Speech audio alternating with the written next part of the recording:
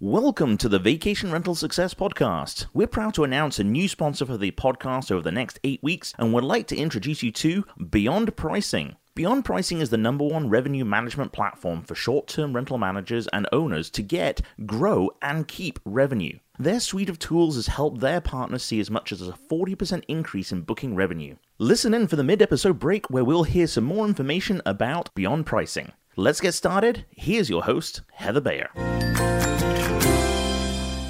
Well, today I am pleased to have with me my son, my business partner, Mike Bayer, and we are talking about vacation rental safety. This is the Vacation Rental Success Podcast, keeping you up to date with news, views, information and resources on this rapidly changing short-term rental business. I'm your host, Heather Bayer, and with 25 years of experience in this industry, I'm making sure you know what's hot, what's not, what's new, and what will help make your business a success.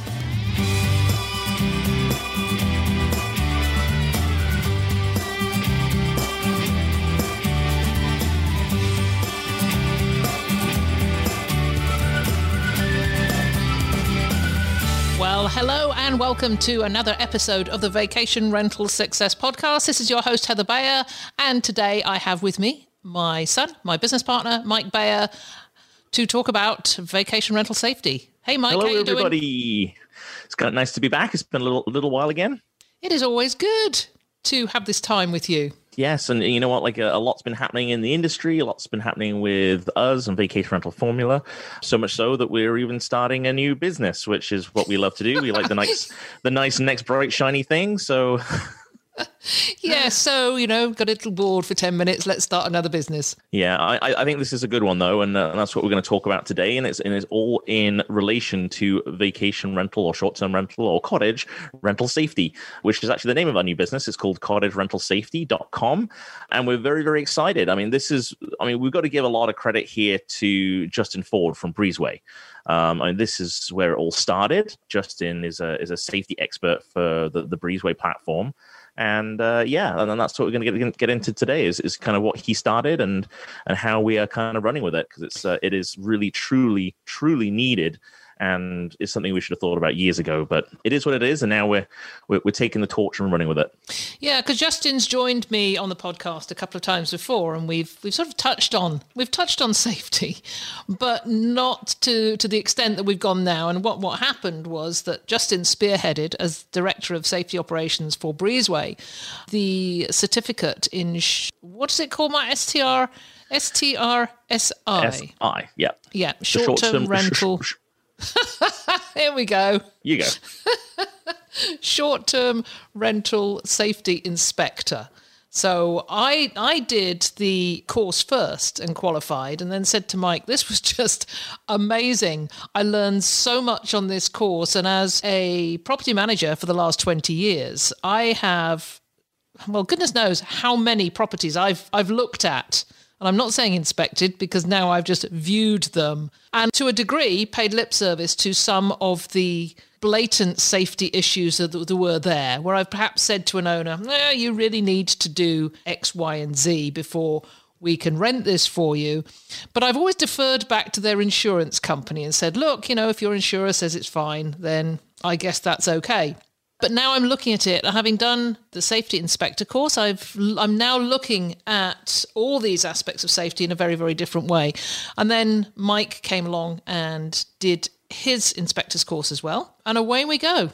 I think, one of the challenges that we've had, I guess, for us and our personal evolution in terms of, the things that we teach. Essentially, that's what we do with the Vacation Rental Formula and the Vacation Rental Success Podcast and, all the things we get involved in is we're always trying to teach vacation rental business owners or property managers how to, perform the operations of their business more efficiently, how to make more profit, all those kinds of things.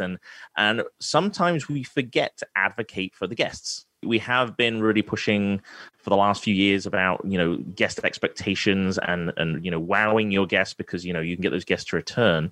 But we haven't really focused too much on the moral human responsibility of the fact that you're getting somebody to pay to stay in your accommodation. So you should be providing the minimum and exceed the minimum amount of safety for those guests to ensure that when they they come and stay, they leave just as healthy as when they arrived. There has been one of the great things I love, if you don't do it yet, is to follow Justin Ford on his social media channels, whether it be Instagram or Facebook. If you're not part of Facebook groups, Justin is always in those groups sharing his knowledge about short-term rental safety, and he also shares a lot of the stories and case studies that he hears from across North America and the world in terms of incidents that have happened at properties, whether it be deck collapses, fires from barbecues, misplaced barbecues, whether it's people drownings in swimming pools, things like that. I mean, all of these things that we don't like to think about. And certainly as individual short-term rental owners and as property managers, and we'll get into that a little bit in this episode, is that there's always that liability. And your insurance is going to cover you as long as you've got the proper rental insurance. But you need to be looking at the long-term liability, when you could potentially be sued in civil court for negligence when it comes to, providing accommodation. So this is, it is a huge topic when you get into it. And we've already done a few test inspections. We actually went to Heather's sister's property where she actually rents herself. And, some of the questions and the discussions that we had coming out of this safety inspection, or this practice safety inspection that we did, was phenomenal, just to realize that some of the things that you would think that most people would be aware of just hadn't been considered. And I think this is, what we're doing with this new company of ours, I think could really be, the greatest outcome we can have is to know that a property that we've inspected, there was an emergency and something happened and a life was saved. I mean, I know that sounds very grandiose, but I mean, I think that's the bare minimum. As I said, you want to make sure your guests leave just as healthy as when they arrived. Something you touched on, Mike, people perhaps don't consider it that important. And I know Justin has mentioned, people will say, well, I've been renting for 20 years and nothing's ever happened. Well, it doesn't happen till it does. And when it does, if you're not prepared for it, then the outcomes can be, tragic in one way. And certainly from a liability perspective, from a property manager or owner, those consequences are far-reaching. I know, and I've said this before, I know this because we are being sued currently. I say currently, it's a lawsuit that's been going on for the last 4 years. We haven't heard anything about it for about 18 months, but we have very good insurance, and it is, as far as we're concerned, a frivolous lawsuit. And I guess it may go to a settlement at some point. But it's that eye-opener when the doorbell goes, you go to the door and somebody's handing you an envelope and says you've been served. It doesn't happen to you till it does. So I think there's a couple of different sides to this whole, looking at the safety of your property. And if you're a property manager, looking at the safety of your inventory to make sure all your properties kind of meet a minimum safety standard. I mean, obviously, every single state here in Canada, every single province have different rules and legislation on basic safety just for residential housing in terms of, having working smoke alarms and smoke detectors. But here in Ontario, it's in Canada, it's not even mandatory to have fire extinguishers. But if you're renting a commercial business, essentially, you may not be listed as a commercial business, but as a vacation rental property, you are a commercial business offering accommodation. You should be trying to at least meet or exceed what other commercial operations have. So if you look at hotels, for example, it is a basic requirement to provide fire extinguishers. I mean, that's just really a no-brainer. I mean, if you're going to have people in your property who are not used to, using your stove, using your barbecue. For us here in, the majority of our properties here in Ontario, Canada, a lot of our guests are traveling from major urban centers out into the country. So a lot of these people don't even have a barbecue. So it could be the very first time they've ever used one. They could live in a condo building where they're not allowed barbecues on their balconies. So they're going out and they're all excited to use this thing for the very first time. They have no idea how much fat comes off a chicken on a barbecue. And if that barbecue is not cleaned, and if that, the fat reservoir underneath the barbecue hasn't been cleaned out, and then the barbecue itself is under a covered porch or up against a fence, then you're going to see half the side of your house engulfed in flames. And again, but being a rural property, typically the fire department is not going to be there in 5 minutes.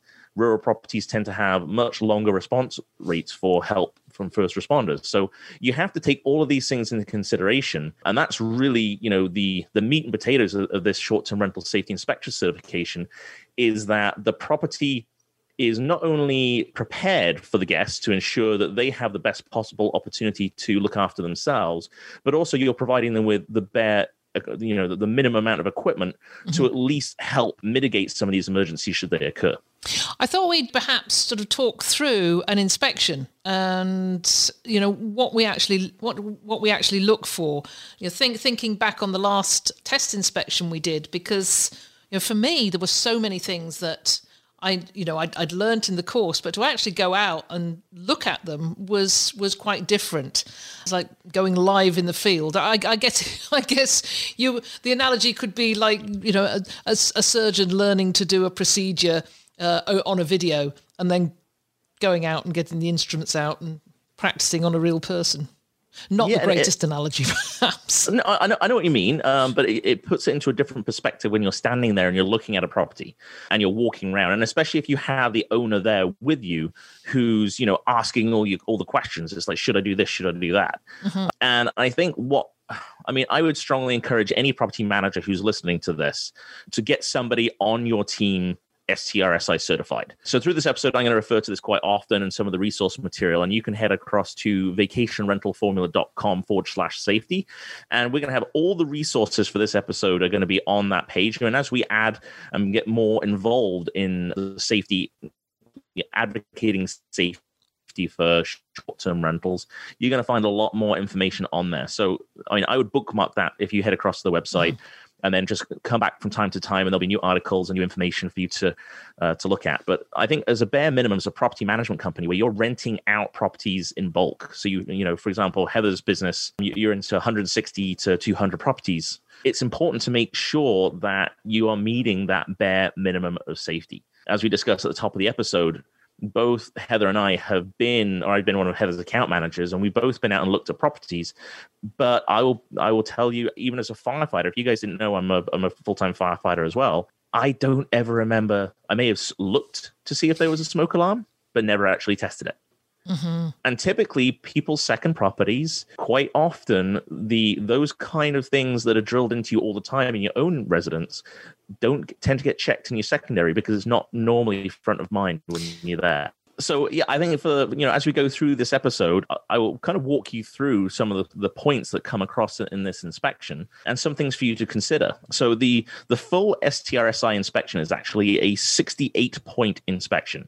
Now, that doesn't mean that you have to, meet all 68 points. It's actually only about half of that is actually required for you to actually have a property that is considered to be safe under the Breezeway STRSI program. But a lot of the points, the extra points, are really good advisories and information resources for the property owner or for the property manager to kind of look at. And I think it's just a wonderful way to kind of really dive into some of this stuff. So the way it's broken down is obviously you have your property exterior and you have your property interior. And then the two other categories that are currently as part of the inspection process are pools, spas, and hot tubs, and waterfront. So there's four main topics, and all of the inspection points kind of fit into those four topics. We're not going to go through the whole 68 points in this episode, but I think we'll certainly touch on a few of the bare basics that you should all have in your properties, no matter what, and they don't cost a penny. So I think this is, we can cover some really important topics here. Yeah, it might cost a few pennies, just a few. The first one I want to mention, because this is what, as you come to the house or the property, the clear signage. And that's the first thing you pointed out, because as we arrived at this property, there was a great snowbank, huge snowbank, and you could not see the property number. And Mike pointed that out for very first thing, that if you call 911 and you're calling an ambulance or you're calling the fire department, you need to have that number visible so that the emergency services know where to go. So that was the first thing. The other that I'm going to add into this was actually how many people who come to your property, if they have to make an emergency call, how many of them know what address they're at? I know this, Mike. The places we've been to, Costa Rica, in Maui, I'm just name dropping now, in the Bahamas, I don't think any of them I would have known how to identify the place if I'd had to make an emergency call. Well, not only were you weren't sure of where we were, but we probably weren't sure that 911 is not necessarily the emergency number in every single destination we've been to. I mean, it wasn't that long here in Ontario where if you were not in a major metropolitan area, you had to dial a full telephone number to call the police or the fire or a paramedic. So that's one of the very, basic points of this inspection is to have a safety information card. And that safety information card needs to be somewhere prominent, somewhere that cannot be removed, something that cannot be put away. So ideally, either a magnet on the fridge or even just a laminated sheet. But it needs to be available for everybody to see in an emergency. So you don't want to be searching through a welcome guide. It needs to be very prominent and very easy for everybody to see. It'll have the correct numbers in terms of which emergency service you need, and it will also have the address of the property. You can also include on that safety card if you have a first aid kit, where that's located. And if you are like an amazing, incredible owner and you've invested in providing something like a defibrillator, which I highly recommend for rural areas, anywhere where you're going to be more than 5 minutes away from a paramedic or a fire department, is to include where that's located as well. The other thing I wanted to mention, you said make sure it's in one place. We are recommending for our owners, because we are now creating these cards for them. And one thing that came up while we were talking to the owners of the last property is that accidents often occur on or around the water. All our properties are waterfront. So you've got a half a dozen people down on the dock. Somebody leaps into the water, perhaps has an accident of some sort, bangs their head. The first person gets out the phone and goes, "Where are we? What's the address?" So you could be 2 minutes from getting back into the house to find that information. So we are going to put these down on the dock as well and have that information there and available for anybody where people congregate outside as well. So we're giving our owners probably half a dozen of these laminated cards, and they can have them in different parts of the house. Particularly in large properties, it's good point to have one down in a family room, have one in the kitchen, have one, as I say, down by a waterfront dock. Yeah, absolutely. You beat me to that one about the waterfront or a pool. Like if you have a pool emergencies are very common as well. So so anywhere where you're going to congregate kind of away from the main information point in the house, it's always good to have those. And I mean, typically, if you have a pool or waterfront anyway, as part of the inspection, it's recommended that you actually have signage. So if you have a pool, there should be signage in regards to, safety around the pool, as well as down by the waterfront, is to include, recommending no diving. All these things that you can put on the signage to show that you've done your due diligence when providing information to your guests. So should somebody dive off the dock into the lake and there happens to be a log submerged underwater and they crack their head open, you recommended in the signage that's clearly displayed, we recommended no diving. So that really, really helps. It doesn't necessarily mean that there's not going to be a liability claim against you. However, it does show that you have done, and I use this phrase a lot, your due diligence to ensure that you've provided for the safety of your guests.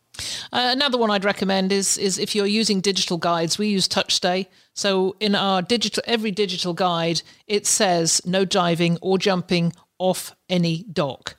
And one of the reasons for this is that there was an accident a couple of years ago, and I'm sure this has happened before, but a family or a group of people arrived at a property late one night. It was very dark. The family got out of in fact, it was a group of younger people. One of the guys got out of the car and said, "Look, the water," ran down the yard, full of the joys of being on vacation, dove off the end of the dock, and it was only 3 feet deep. And he was paralyzed. Not the best start to a vacation.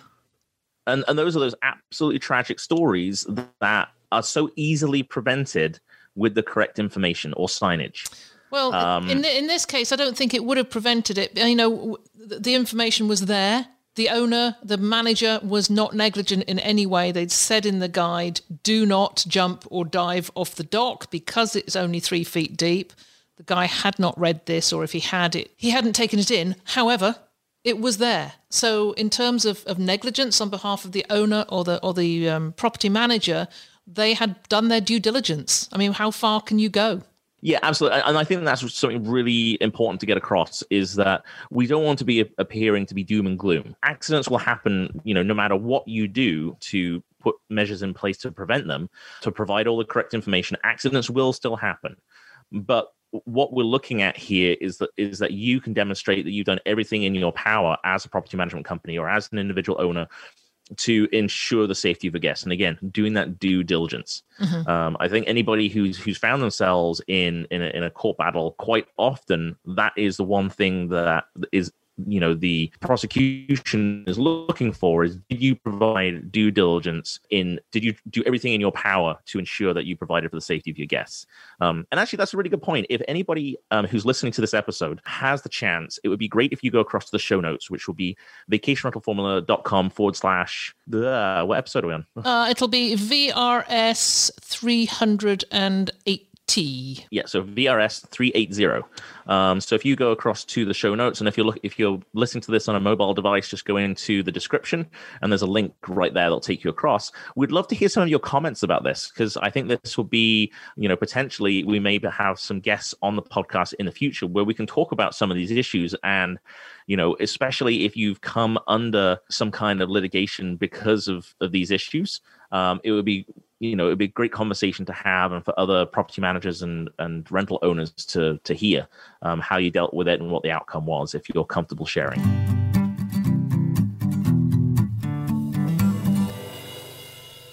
Welcome to this mid-episode break, and it's going to be myself, Mike Bayer, talking to you today about our newest sponsor, Beyond Pricing. And we're really excited to have the team at Beyond Pricing supporting the Vacation Rental Success podcast, and I appreciate them jumping on board. It's an exciting opportunity in partnership with them. And I think, especially in the times we're in now with COVID, with fluctuating markets all the way across North America and the world, is trying to keep up with the supply and demand, because, based on different governmental rules and regulations, our industry is in constant fluctuation in terms of, whether or not we have a huge demand for our properties, or if that demand drops off because all of a sudden we can't do rentals in certain areas. Now, one of the things that Beyond Pricing does is what's called dynamic pricing. Now, if you're not familiar with this, this tends to be something that larger property management companies have been looking at for years, is really trying to mimic what the huge companies like the airlines and Expedia and those kinds of travel companies, they will fluctuate their pricing dependent on demand. So the higher the demand for their products and services, the pricing will gradually increase, even to the point where if you keep checking on the same flight, for example, I'm not going to pick an airline specifically, but if you go to an airline and you keep looking around and shopping around for the best price for a flight, you'll begin to notice those prices start to increase little by little, and that is actually designed to make you book, because you can actually see those prices going up. Now, what Beyond Pricing does is focuses on your revenue for your rental business and the pricing for those properties based on the demand. So if all of a sudden, you've been in lockdown and all of a sudden you have a huge demand, as that lockdown is lifted and you have a lot of traffic coming to your website, Beyond Pricing will automatically begin to adjust the pricing of your property to increase that price to get you the maximum revenue that you possibly can, based on your own traffic, but also analyzing the traffic of the competitors in your area.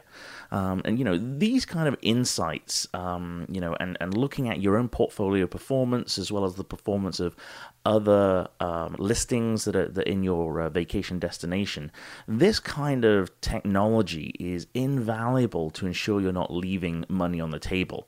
And I know I've had conversations with Heather about her property management business, that the way it's set up is that it's very difficult to change the pricing currently with the PMS that they're currently using.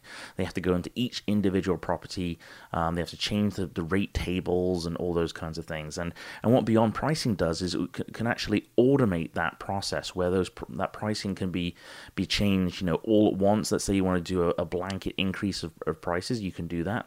Or you can automate the system where Beyond Pricing will actually change those prices for you based on the traffic you're getting to your website and the demand for those properties or for a specific area. And this could be, I mean, so if you have, a vacation destination that announces a huge event, like all of a sudden, and especially as we're coming out of COVID lockdowns, and we're starting to see more and more events starting to pick up, when these announcements are made, people are just jumping on, getting out there and getting back out into the world.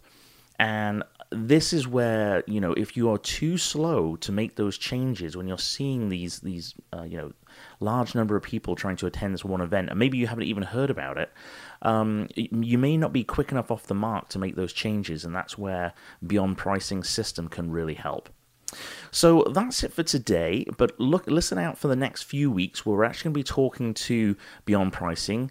We're going to be asking them some questions and really get deep diving into what the company can offer and how it can benefit you and your business.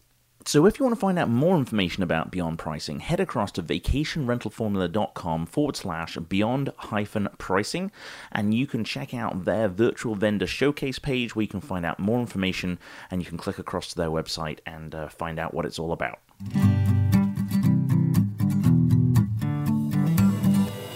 Mike, I'd like to talk about your speciality, which is fire safety, fire prevention. And there were a couple of things when we did the last inspection that I didn't know about checking fire extinguishers for a start. So there was positioning of and checking fire extinguishers. And also we did all the testing of the smoke alarms and the fire alarms. And that was interesting too, because I learned a lot about the differences in these in these different types of products. Yeah, so I mean, there's so much information to go through and so much to share, which I won't fit in this episode. Again, if you head across to vacationrentalformula.com/safety, I will include some information in there about different types of smoke detectors and smoke alarms. And the biggest thing to remember is they don't last forever. They have a shelf life. And typically, most jurisdictions require you to change your smoke alarms and smoke detectors after 10 years. Now, again, I'm always encouraging vacation rental owners, business owners to not go to the extreme. If you can do better, so maybe in your policy you say we're going to change them every 7 years. It just means that you're reducing that chance or limiting that chance that those devices are not going to work when you need them. The biggest thing is that you test them on a regular basis. I mean, this should be part of your weekly. Between every single guest, the detectors should be tested. You press that button, you make sure that the audible alarm is working. With new properties here in Ontario, a lot of building codes now are including that the alarms are not only audible, but they're also visual as well, that they actually have a flashing strobe. And if you look at the Nest system, which is, I think Nest is owned by Google, I think, or Apple, I think it's Google, they also have voice as well. It's been proven that children do not tend to wake up, or the statistics show that children don't wake up to alarms. They do wake up to voice. So including, those kind of alarms in your house are really, really important. The other thing is to make sure that if you have hardwired smoke alarms, smoke detectors, is that the battery backups are changed frequently. Typically, most jurisdictions require you to change them every 6 months. But again, as a commercial operation, it's not that expensive to change them every 3 months. Most fire departments across North America recommend, when the clocks change your smoke alarm batteries. That's a good one to go by, but it's really something that you should be ensuring is noted down on your regular maintenance checks for the property. And certainly, typically most vacation destinations have about 2 to 3 vacation seasons a year. So make sure that they're fresh and ready to go at the beginning of the season. Mike, question about smoke alarms and CO monitors. If you're inspecting a new property, if you're going to a new property, as a property manager viewing it, I've just looked up and said, oh, great, you've got a smoke alarm. But we should be doing more than that. Yeah, absolutely. I mean, generally speaking, people will say that you don't know for sure the age of a detector. Especially the older ones, because a lot of the older detectors don't actually have a date on them. Anything you buy these days across North America will have some kind of date stamp or date sticker on them. And be very cautious that it is the date of expiry, not the date of manufacture that you're looking at. So, I mean, obviously, if we're looking at the 10-year rule, you want to make sure that you're changing those out within 10 years. But typically, a lot of those detectors will show discoloration or staining from if they have an active sensor where they're actually drawing in air. You'll actually see some staining around them. You tend to see those a lot more on carbon monoxide detectors where they actually begin to get stained. So, yeah, again, I mean, look, talking about carbon monoxide detectors, even if you don't have a gas appliance in your home, which typically everybody does, get a carbon monoxide detector anyway, because there's no guarantee. You don't know what your guests are bringing into the property. So it's a really good idea to make sure that even if you don't have gas appliances in your property that you include. But generally speaking, we all have, most people have a gas furnace or some form of combustion furnace. Electric is very expensive these days if you're in colder climates. And, anything that produces some form of, is using some form of combustion, there's the possibility that, the exhaust system could fail or become blocked. If you have an open fireplace, there's possibility that the flue is not functioning properly. So all of those things are, you need to have that safety in place for your guests should there be a failure of the mechanical systems. A couple of interesting things came, a lot of interesting things came out of that discussion on the last inspection. One of them was that, there was a gas stove, and you asked the question, where's the shutoff for that gas stove? Because that is something that should be written down somewhere in case of an emergency, right? Yeah, now that's gonna change from jurisdiction to jurisdiction. I mean, in a commercial application, you do have to have a gas shutoff visible and available to employees. I can only speak from experience here in Ontario, in Canada. But what's required will change from jurisdiction to jurisdiction. And if you're unsure on things like fire safety, the easiest thing to do is go to your local fire department or phone your local fire department and ask to speak to your fire prevention or public education officer. They will have the knowledge, the experience of what the laws and rules are in your jurisdiction. But there's also just good common sense. So as far as I'm aware, in a residential application, there is no requirement for a shutoff within the kitchen itself. So you can still go to the gas meter outside and go shut it off. But as far as I'm aware, there is no requirement to have that gas shut off. However, if, gas ranges are not that common these days. So, I mean, I love to cook on a gas range, but the dangers are there that if you're cooking with fats or frying something, there's the possibility that you could have a flare up or even worse, a full blown fryer fire or an oil fire. Those are incredibly dangerous. And the vast majority of people don't know to smother the fire with a blanket. They will tend to pour water on it, and that is an instant catastrophe for a home. You put water on an oil fire and it will explode in flame. So typically, if you are having a gas range, you have to think about, okay, so now we need to, you should have fire extinguishers anyway. I think that should be a given. Even though it's not required in most fire codes in residential homes, get a fire extinguisher. It really is the most basic piece of equipment to have and can save your property and save potentially people getting trapped and potentially dying from smoke inhalation. I mean, just to go off on a bit of a tangent, that is the statistic is that people don't die from a fire. They don't get burnt to death. Unfortunately, they asphyxiate because of the smoke that we now get in modern day homes, where most of the combustible materials are all plastics and basically manufactured materials, whereas they're not wood and cotton. So the toxic smoke is what causes people to unfortunately not survive. So what we have to be doing is, number one, is making sure that there is good means of egress for people to escape, which is number one, is like, can you get out? And number two is, if you have the ability to and you are able to provide some means of agents to extinguish the fire if you can. It shouldn't be you must extinguish it. It's get out first, and if you are able to grab an extinguisher at the point of exit, then you can go back in and try and fight the fire with that exit right behind you should you need to get out. Yeah, that was an interesting thing that came up about the location of the fire extinguisher at the at the place we were at recently, because it was in a mudroom. They didn't want it in the kitchen. This is often what we hear from owners. It's unsightly. They did not want it on a wall, but it had to be within 30 feet. Is it 30 feet of the... I honestly don't remember in terms of exactly if there was a particular distance. But the thing is that, you mentioned that it was out in a mudroom. It was easily accessible. The only thing is that mudroom led into a garage, which was going to be locked for guest use. So guests could not go from that mudroom into the garage. So if a fire broke out in the kitchen, they had to go into the mudroom, to get the fire extinguisher. They couldn't just sort of unhook it and get going with the foam and then back out of the door. They would have to go back into the area where the fire was. Yeah, they were basically entering a room that they could become trapped in. Yeah, because it was the opposite direction from the exit. You put that far better than I did. Yes, I know what you mean.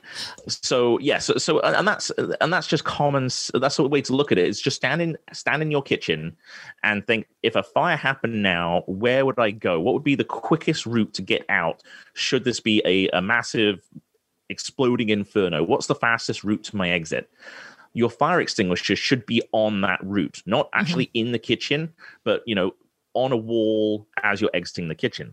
But those owners hadn't thought it was on their way out. Yes, but for them, but not for them, guests. But not for guests. So really important to bear that in mind, is just have that route out mapped for guests, not thinking about the great location of this device for you as an owner. Mm-hmm. And then we also then switched the conversation of, okay, I mean, it was properly mounted. So all fire extinguishers should be mounted and not just sitting on the ground. All fire extinguishers come with a bracket to actually put it on the wall. And that's where it should be. And it should be, I believe we said no higher than 5 feet. I mean, I prefer it a little bit lower, about the 3 to 4 foot mark, because that allows everybody to access it.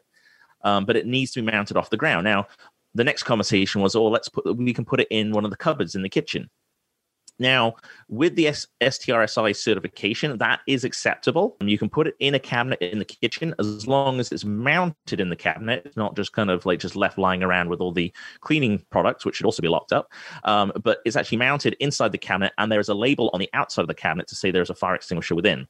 Not my preference. I think, at the end of the day, you're renting your property out. I don't think guests are going to be upset to see a fire extinguisher mounted on the wall beside the front door or beside the means of, the nearest exit. I think it really is just kind of a bit of a no-brainer to include that. I've got one here in my house. I remember I did some fire safety training at work and realized, I've got my smoke extinguisher. Sorry, I got my fire extinguisher, but I've never mounted it and I've never put it in the right spot. So sometimes it just takes that, that extra bit of thinking that you most people probably do have a fire extinguisher hanging around in the house, but just make sure it's mounted on the wall in a spot where everybody's going to see it. And you know what? Sorry, just real quick while we're on extinguishers, you mentioned earlier that they go into the room and they grab it and then they put the foam on the fire. It's not a foam extinguisher. So, I mean, again, this is a full hour's conversation on types of extinguisher, but you want to have a type ABC, which is dry powder or dry chemical extinguisher. Because that is good for just about all fires in a house. And the powder extinguishers are very, very effective. Anybody ask me in person, I can tell you a nice long story about how we were able to save an entire house just using dry chemical extinguishers. Okay, well, that's great. Yeah, and I remember you talking about powder when we were there, because you talked about just on that changeover, just do a upend the fire, take it out, check that it's still in date and shows the green mark, and then upend it. So because that powder can sink to the bottom and left there over a period of time can become less effective. Yeah, so inside the extinguisher you have a propellant which is under pressure, and as you press the squeeze the trigger, that propellant forces the powder out. But if the powder is just sitting and settled, and it's a very, very fine powder, so if it's a bit like talcum powder, if it sits there and cakes in the bottom of the extinguisher because it's never been moved around, then there's the possibility that propellant will not force anything out because it's now solid. It's not a fine powder anymore. So typically in a commercial setting, your commercial inspector will come in and your commercial fire protection company will come in and they will take the fire extinguisher out to their truck and they'll put it in a little shaker and it'll just shake it a bit like a paint can. So you can upend it, give it a little shake, make sure the pin is still in, make sure the pressure is in the green zone, and even better, make sure that the little zip tie tag is on it to ensure it doesn't get pulled accidentally. Excellent. And then the last thing is just double check that the extinguisher is less than 10 years old. Well, I think after 5 years it needs to be inspected by a company, and after 10 years, basically it just gets thrown out. Okay, excellent advice, Mike. I want to move on now to just a few of the issues that can happen around a home, and I want to pinpoint a few. One of them is the use of throw rugs and slip and fall risk. The other is something that we demonstrated in one of the bedrooms of that house, and that was the tall cabinet that was not attached to a wall. And that was an interesting one, because the owner was a little bit reluctant to pin the cabinet to the wall until it was demonstrated what would happen if a child pulled out the bottom drawer to actually reach something perhaps on the top of the cabinet. So child pulls out the bottom drawer, stands on that drawer, and then the whole cabinet would fall over onto him. And it was easily demonstrated. Yeah, I mean, it was empty. I mean, so there wasn't a lot of weight inside it. However, you provide that correct leverage. You pull out one of those drawers. It doesn't take very much weight to actually begin to tip that over, and with the momentum, once it starts to move, it just comes right over. And many reported cases of cabinets, large TVs that are not secured down onto that can easily topple off the top of a low cabinet. All of those things, you should really be looking at ways to secure those. So should there be the opportunity for a child to have access to those things, is to make sure that they are secured. One that just popped into my head, actually, which is very specific, is for regions that are in earthquake zones, is to ensure that any of those tall furnishings are secured. Because again, I mean, you can't help pictures and things falling off the walls, in a low impact earthquake. But certainly, if you have people running through the house and you have furniture toppling, it takes very little to secure those pieces of furniture to the walls to ensure that, again, if you live in those zones, typically you're used to that kind of thing, and you would be relatively understanding of a piece of furniture falling over. However, somebody who's renting, who's never experienced something like that before, it's something very, very easy to remedy with just some L brackets and actually screwing it to the wall. Mm-hmm. And there are proprietary products available, specific attachments that you can put on the back of a cabinet and just attach it to the wall.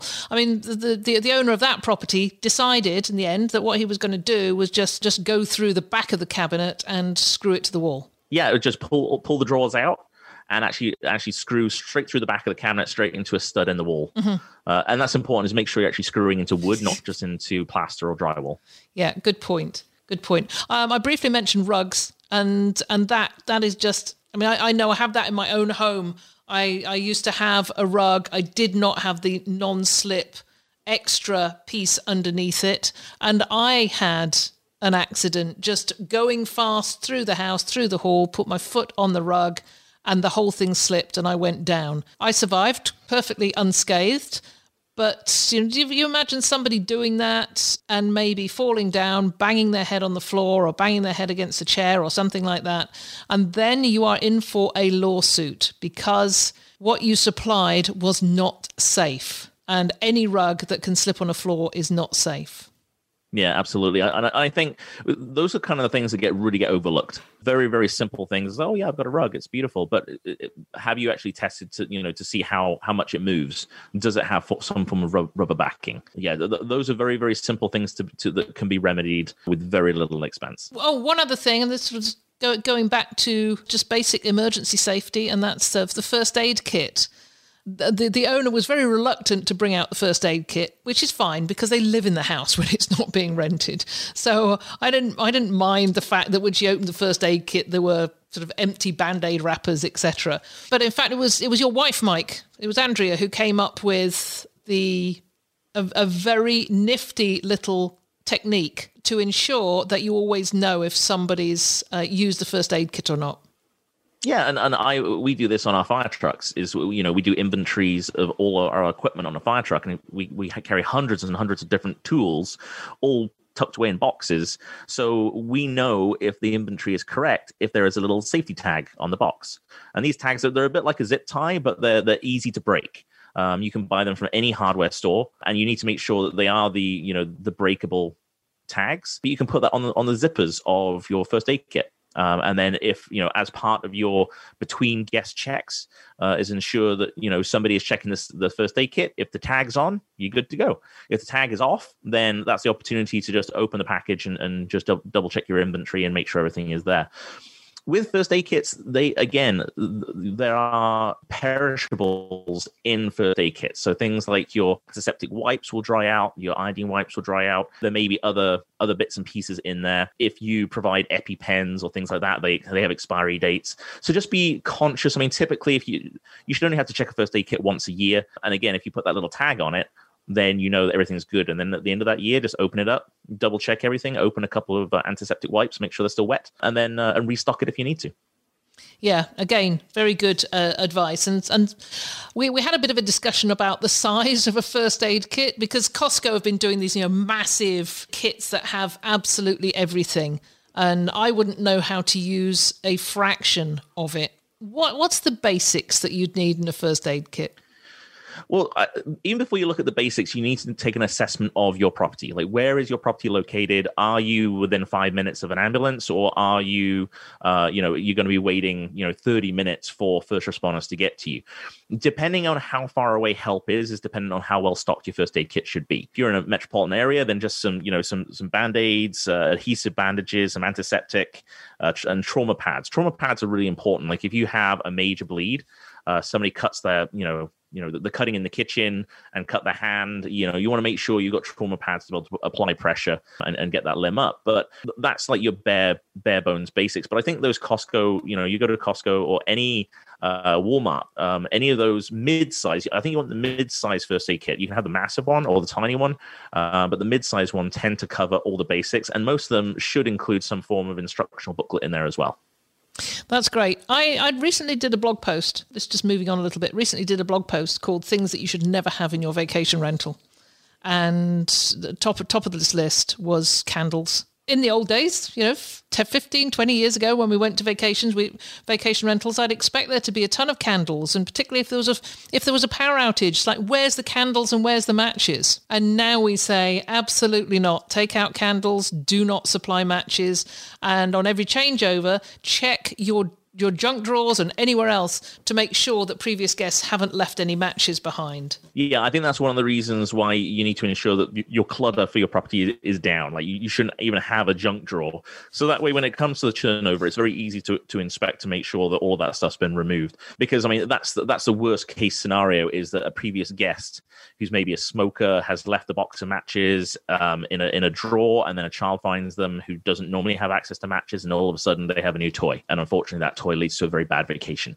So it's, these kind of things, whoever is doing your changeovers, whether or not you have your own team, whether you're you're contracting out to a property management or cleaning company, ensure that they are, you've provided them with the minimum amount of training to do these safety checks. And it's advisable for you to have a safety checklist. Again, if you head across to vacationrentalformula.com/safety, there's a download there where you can actually download a safety checklist that you can provide to your cleaners or whoever's doing your turnovers to make sure that they're actually checking off and signing every week to say that's done. And you can leave that for the guests to know that their safety is being taken care of. And that's taking care of your guests, but it's also taking care of you as an owner. That, you're covering off all these bases, doing your due diligence, because in a court of law, a signed piece of paper that says this was checked on such and such a date will become part of the evidence. So, it's a very simple thing just to have a checklist, make sure your cleaner does that checking off of everything there and then signs it and dates it. Yeah, absolutely, and that goes for you can include on that checklist that smoke alarms were they were tested to make sure they're functioning. The fire extinguishers were checked to make sure that they are as they should be. The tag was on the first aid kit. All of those little points that should be checked to make sure that equipment is ready to go. Should any of your guests need to use it. And for us here in Ontario, because we've got 140 plus properties and they're all on the waterfront, and most of them come with some form of watercraft, kayaks, canoes, pedal boats, stand-up paddleboards, etc. There are rules for the use of these on the water, and one of them is that they have to have a safety kit. A marine safety kit on board. And that's a marine safety kit on board a paddle boat or inside a kayak. So that also goes on. And what's in the safety kits, Mike? Typically, the bare basics is you need to have some form of bailing device, which typically is the bucket that it comes in. You need to have a flashlight with batteries. You need to have a throw line and some form of signaling device. And the reason to check those at every changeover is you can be guaranteed that at some point during a stay, a child is going to find that safety kit, open it to see what's inside, and they'll play with the rope. They will take off with the flashlight, or an adult will be looking for some batteries and will take the batteries out of that flashlight. So it really is just worthwhile making that check on every changeover. You're checking those batteries, you're checking that rope's there, and everything is intact. Now, again, most of if you go and actually buy the kit from, and here in Canada, we get it from a store called Canadian Tire. If you're down in the States, you can get it from Walmart, from West Marine. Typically, the container that those safety kits come in actually has a little eye, which you can, again, put a little safety tab on. So typically, you can do that, and you can put a little safety tab on, and even put a little tag on, say, please only use in case of emergency. Those are great ways to ensure that you know it takes a lot of time. There's a lot of check marks to do on a turnaround. If you can reduce that number of check marks by simply having an inventory tag to ensure that you know whether or not that's been opened, that makes a huge difference. We've covered a lot of points, but there's one. It's actually in a couple of parts, but I want to keep it kind of short. Going back to the fire safety side of things, and it really truly relates to short-term rentals, is quite often as rental owners, we want to get the maximum occupancy. We want to get the most number of people into the property as possible. And that is not always the most responsible way to rent your property. Number one, typically your property, is designed and built to house a certain number of people. So if you have a 6-bedroom, 2-bedroom house, typically the systems for that property are only designed for like 6 to 8 people.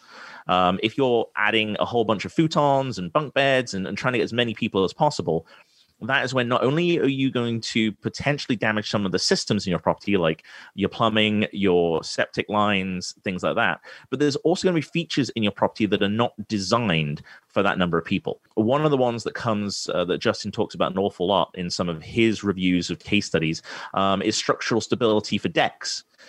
Are the decks actually built to support the number of people that you're planning on renting to? With a lot of us, many of us don't have that kind of level of construction knowledge.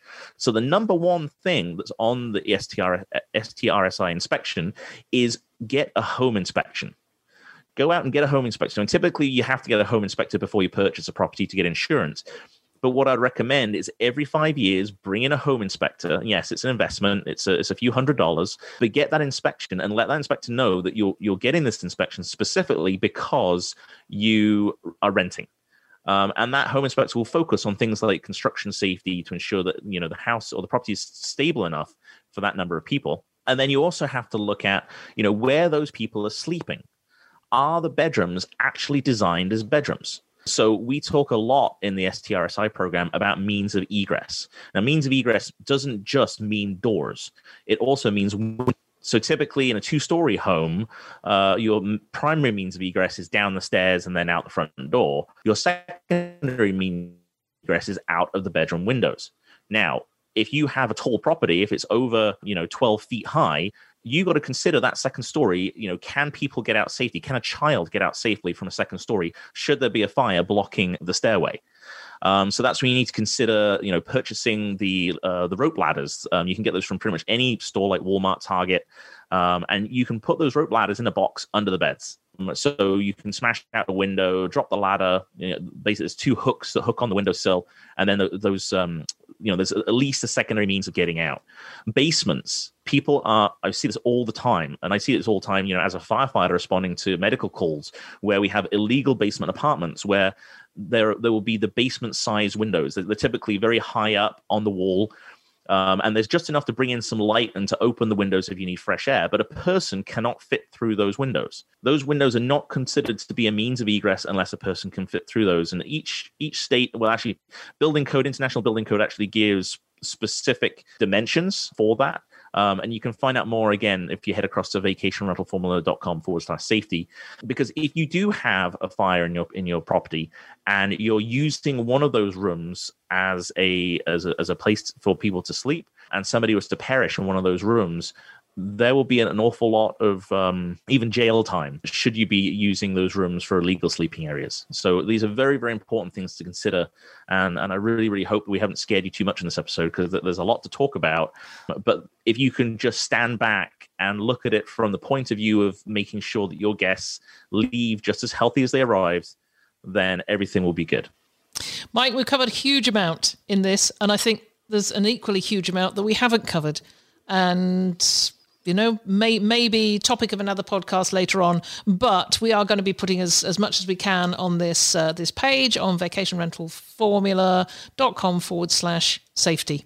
So, Mike, thanks so much for joining me today. As ever, always a great conversation. I am so looking forward to getting out and do, the more of these safety inspections we do, I think the more skilled I'm going to feel about it. I'm already talking with a lot more authority on things than I did just a few weeks ago. So, as you said, property managers out there, this is not a difficult thing to do, to become a certified short-term rental safety inspector. So again, go to vacationrentalformula.com/safety and you can read all about how to get certified. Well, thanks so much for having me. I hope everybody has something to take away. Please head across to the show notes, ask questions. There'll also be an opportunity for you to reach out to us on that page, vacationrentalformula.com/safety, where you can ask questions about your property, and we can probably circle in Justin Ford from Breezeway as well, and maybe it might form another full episode on the podcast. Okay, thanks, folks. As ever, this has been a really action-packed and information-filled episode. I do hope you will take away some of these things, and you will go to the show notes and comment and let us know what you're doing in terms of your own safety protocols. We'd love to hear from you. So from me, from Mike, that's it. Thank you so much for being with us. Thanks again for listening to this episode, brought to you by Beyond Pricing.